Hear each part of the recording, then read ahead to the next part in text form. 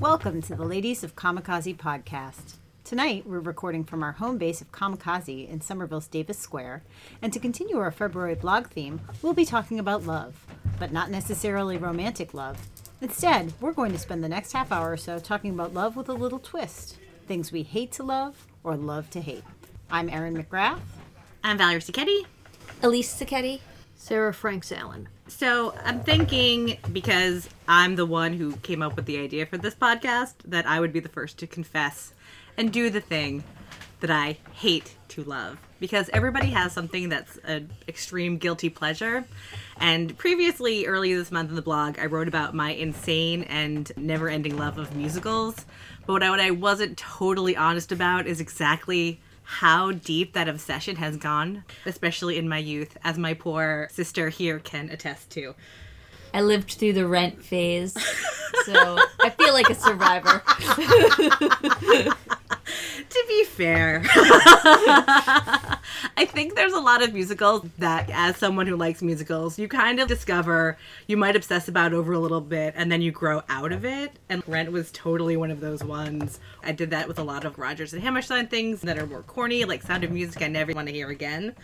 But I will fully admit that during my teenage phase, I developed and continue to have an obsession with Phantom of the Opera. Oh, God. A terrible confession indeed. And actually, I had no idea. Oh, this is such a shocking revelation. This theme actually works really well because musicals are, for me, a thing that I love to hate. So we're getting a twofer on this theme, Valerie. So tell us a little bit more about your Phantom obsession. The more that I think about it, and my sorry attempts to justify my 20-year obsession with this musical, growing up as a kid, the musicals that I was mostly exposed to were really happy musicals. So we're talking about golden age, MGM-type musicals, like movie musicals, or then we're talking about 1950s kind of things. And then the other kind of musical that I was exposed to, believe it or not, through my father was opera. So when I finally saw Phantom of the Opera and realized that the two, in a way, could be combined into something that wasn't really like anything else that we were listening to before, and add that cheesy romance elements and the drama and the costuming. And the synthesizers. And this awesome 80s rock synthesizer. So what you're talking about is an evil Reese's Peanut Butter Cup. An evil. Like you got opera in my musical, you got musical in my opera. You got it. Oh my gosh, that's so wonderful. And don't get me wrong, there was a good period of time where I was like, I'm too cool for Phantom of the Opera. But the problem with Phantom of the Opera is that it tours on a regular basis, and I kept getting free tickets or somebody who hadn't seen it. Wait a second, how many times did you go see that? I've seen it like 3 or 4 times. I mean, we saw it like once. We saw it once, and then Dad got... I saw it once. Right, well, because that's really telling, because I think you only wanted to see it once. And then Dad got me tickets, and I went with a friend, and then I took Lee one year, because Dad got some extra tickets. So that's actually, like, fairly recently, too, because we saw it as probably young teenagers, which is when you're particularly... Vulnerable to, like, the angst and the... I mean... It's not spooky, but you mean you're particularly wish it was spooky. You're particularly the gothiness of it all. Yeah, you're vulnerable to the music of the night. Yes, yeah, you're vulnerable to the and music the creatures of the night. who make it. Yeah. Yeah. And to sort of compound that obsession, that was always sort of lying dormant, because as a result of my liking the musical, I've also developed a weird obsession with the character as well. I will spend hours online reading or watching people do reviews or critiques or analysis of the character through time. So from the original book, where the Phantom is a very different character kind of than he is in the musical, to how he became. So started as a monster, ended up as like sexy hack face guy who all the ladies love. I have a really serious question then. Okay. Are you reading Phantom fan fiction? I have not. I feel like this feels like the ultimate guilty pleasure. But no, wait. missed opportunity. No, hold on. It's all coming out now. So I might as well. It's a great segue. So, a couple years ago, I discovered that not only was Phantom still, it just celebrated its 30th birthday, actually, last month. So, 30 years on Broadway, I think. I'm not that knowledgeable. However, what I did discover is that, ladies and gentlemen, there's not just one Phantom of the Opera musical. There are two. There is a sequel. That's right.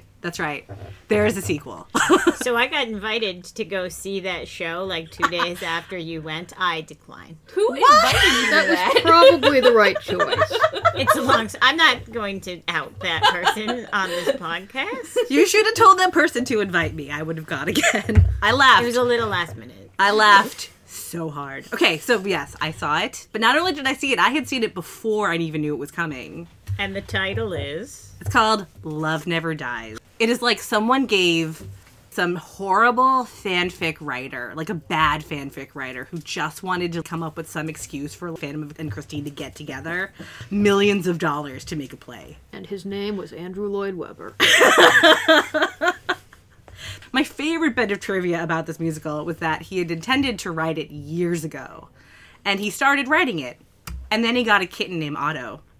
And that kitten climbed up on his electric keyboard that he was using to record and save the score and erased the whole thing. So you mean we were almost spared this tragedy by a kitten? That kitten was some sort of deity sent to save us, and yet Andrew Lloyd Webber prevailed. Otto could have been a great folk hero had it not been for, I think, the greed of all of the people who knew that this play could potentially make a lot of money. A little bit more background on the play. So it premiered in London and proceeded to get, the reception that it deserved. It's not great. It's not good. The story is terrible. And yet the fact that it existed fascinated me to a point where I had to drag other people down with me. And the question that I was asking and that I continue to ask and challenge my poor friends is it even possible to create a story that works as a sequel to the Phantom of the Opera musical? Probably not one that's not extremely problematic. Sarah. We're trying. Not because I am as obsessed as Valerie has become with it, but because I think it's a fun project just to take something that is not working and try to see, can you make this work? Can I offer another suggestion? Sure. Maybe the musical is not the sequel, but the musical is about trying to make the sequel. Oh, like adaptation? Yeah. Is it The Orchid Thief, but not really? Yeah. Oh my you can have a gosh. kitten. I'm just imagining a kitten, on a keyboard, clumsily tripping over it, be like, da, da, da, da, da, da. And you're like, oh my god, we're on to something here. So I'm just gonna put it out there that maybe it's the creation that's actually the story here. Otto, the cat that would save the world, the musical. Yeah, it could be. It could be a story. It could be a story about Otto. Ooh, Otto the Rock Opera. It's a missed opportunity. Oh, man. Because I actually know someone who's writing a musical about a cat. We know someone who writes rock operas. We also know someone who writes real rock operas, but I was not thinking about that. Oh, we do know someone who wrote a musical about a cat. We have a lot not of cats. Guys. It's not cats, guys. It's a cat. It's a cat. A special cat. We have a lot of opportunities here. Sounds like we really do.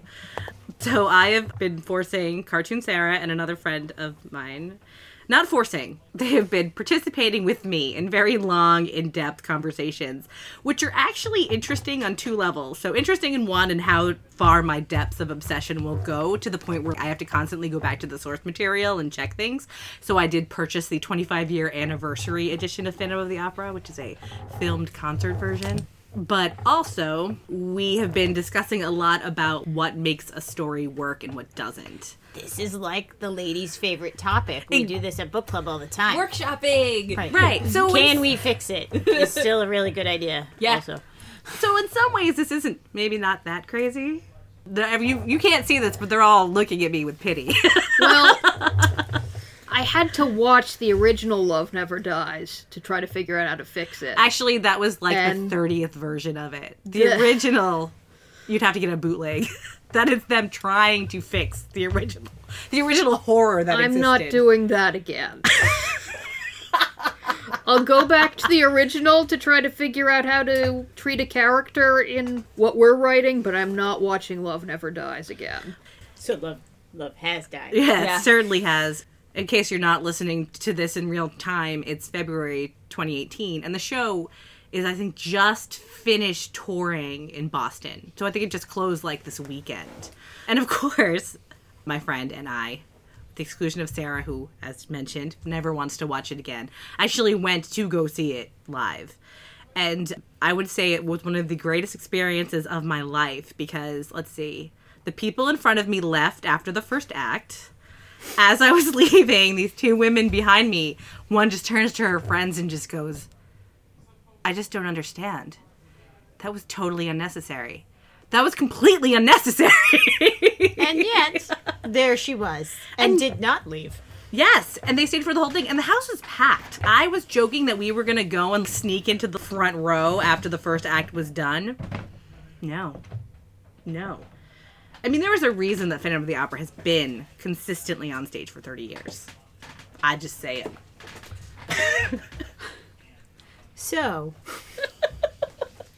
you hate to love this thing.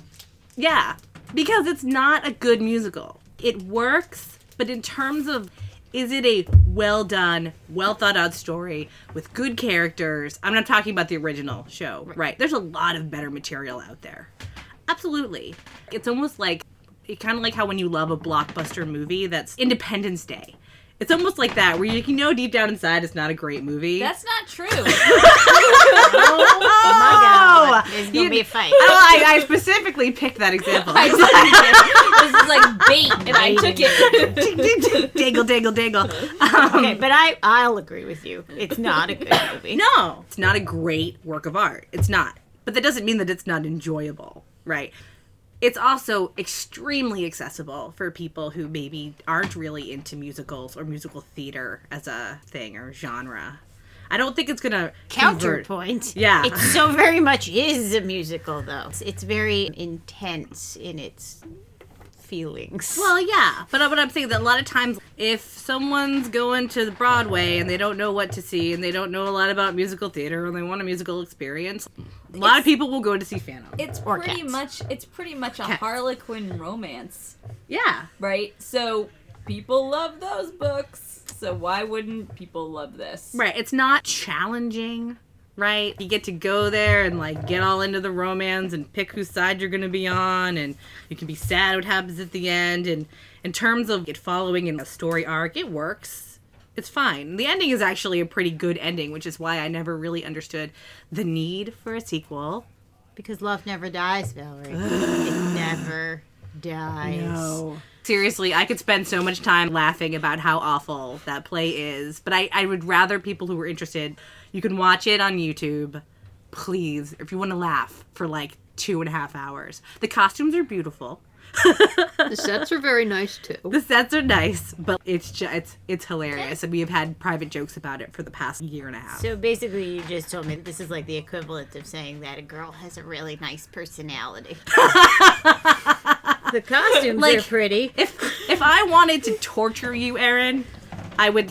Oh gosh, what is that movie? Clockwork Orange you and clamp your eyes open and make you watch it, and our friendship would end. That's how bad it is. Honestly, since it's all visual stuff, it's more like saying a person is really, really good looking, but has the personality of a paper plate. Yeah, it is, but that analogy's less appealing to me. So now that we've spent about almost half of our scheduled time discussing my weird obsessions, does anybody else have something that they wanted to talk about, something that they love to hate or hate to love? I do have something that I kind of hate to love. And it's not something that I've talked about much with any of you, so this may be a little surprising. It's an episode of Star Trek, the original series, which I did not see a whole lot of until fairly recently, but this might have been the first episode I ever saw. And it is The Way to Eden, also known as The one with the space hippies. Oh, I have not seen this episode, but I have heard about this episode. Is it that infamous? It is Yes. fairly infamous.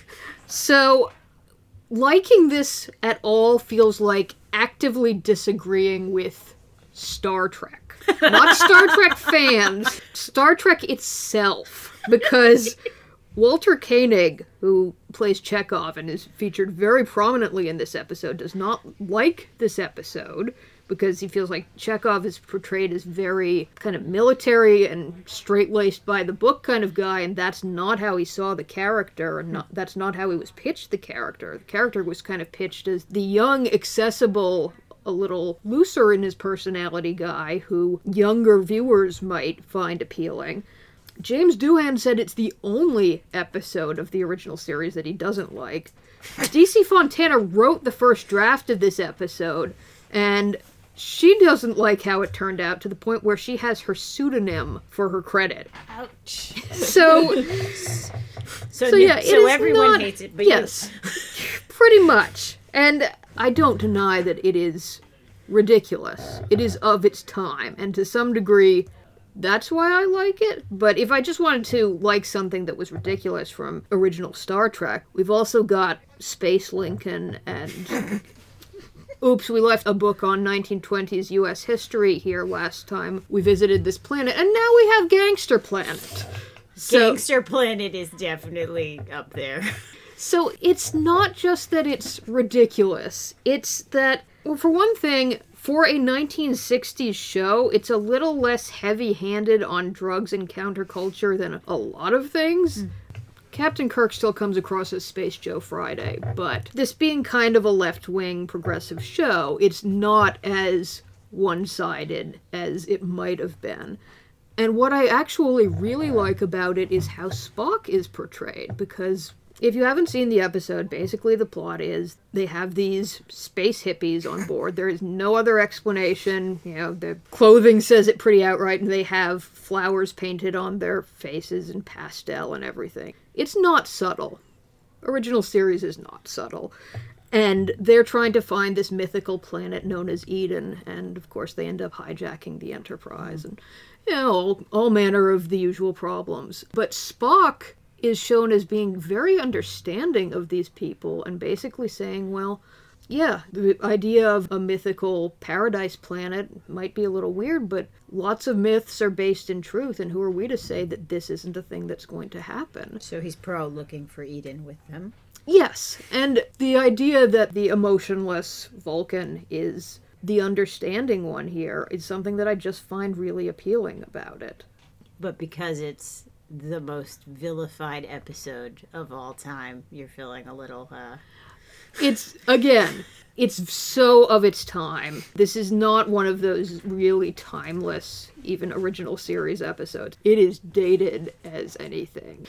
I don't disagree with any of the criticisms of it, basically, but it's just that one aspect of it, especially, how Spock comes across in it as just being more open-minded than pretty much the entire rest of the Enterprise crew, is something that I really, really like.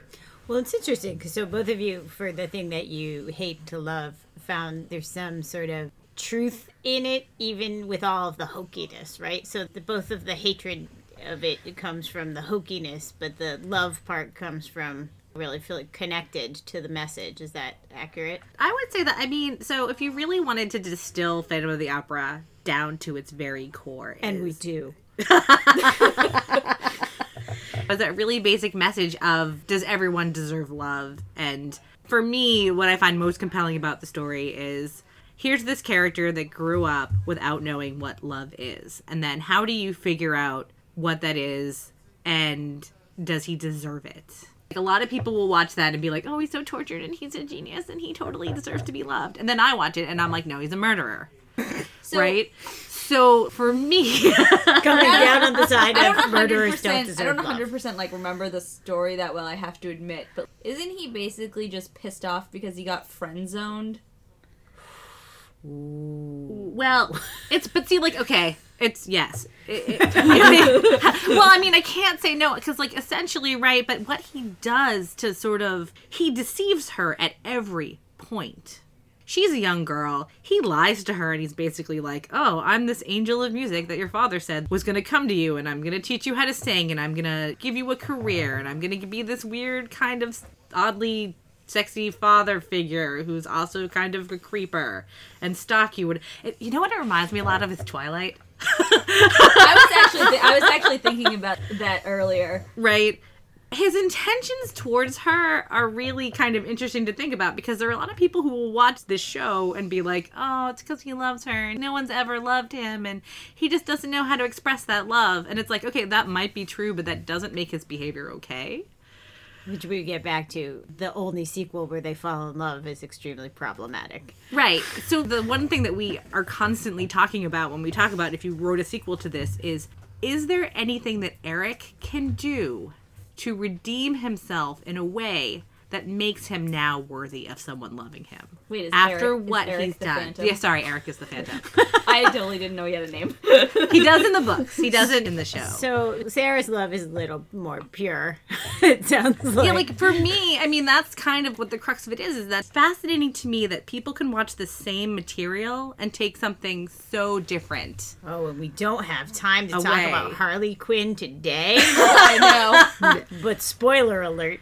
But yeah, That's no. going to come up. But it is that similar thing, right? Is that, and we've talked about this too, is when you're a kid, I used to, and this is also something I know that you have feelings about, is that I used to watch The Little Mermaid when I was a little kid, the Disney movie, and I'd be like, oh, they're so great, and love is so wonderful, and oh, Ariel just wants to be herself, and her dad is telling her what to do, and that's so awful. And then as you get older, you start to realize, oh man, Ariel, you're the worst. You don't even know this guy. It's very Romeo and Juliet. Right, what is going on? And I think that sort of ability for me to grow up and view the show in such a different way than maybe I had the first time I saw it is also really fascinating to me. To have those discussions, because there are people who honestly see this as like this great romantic story when all I can see is, thank God, Christine was able to get away. He's kind of a cool, like, badass tough guy, though. He's got a lot of kind of cool tricks that he can do. He's a good villain, in my opinion. I mean, and how often does the villain get to be the main character, the title character? That's a good point. That's a good point. Well, it's like how we were talking about. Well, we have a lot of discussions about these sorts of characters and how they're treated over time, right? We could do a whole nother podcast on that, too. And maybe we will. Maybe we should.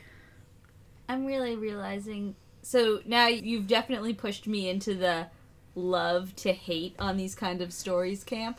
Uh-huh. So this, or Twilight. Is the 50 Shades of Grey movie coming out right now? third Because one, I I feel think. like I've seen too much of it right now. And similarly, I get that a lot of people find those stories romantic, but I just think I have a really different idea Well, of what is appealing to me. You brought up the Harlequin romances earlier, and a lot of those stories have similar problems, right? That it's about being swept off your feet in a way that is romantic in a very childlike sense, but on deeper inspection is pretty abusive and scary. And super controlling.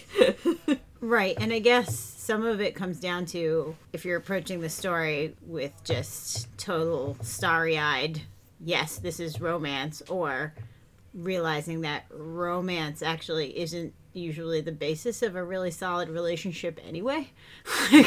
Right? Like, we're all married. And I would argue that my marriage has never been particularly romantic, and that's what I like about it. It's about something less superficial and more deep than romance. Romance is very high school to me. Uh-huh. Whereas love is something else. Love Right. is something more quiet and more subtle than romance. Mm-hmm. You know, so flowers and candy is romance, but very expensive metal dice, that's love. Yeah.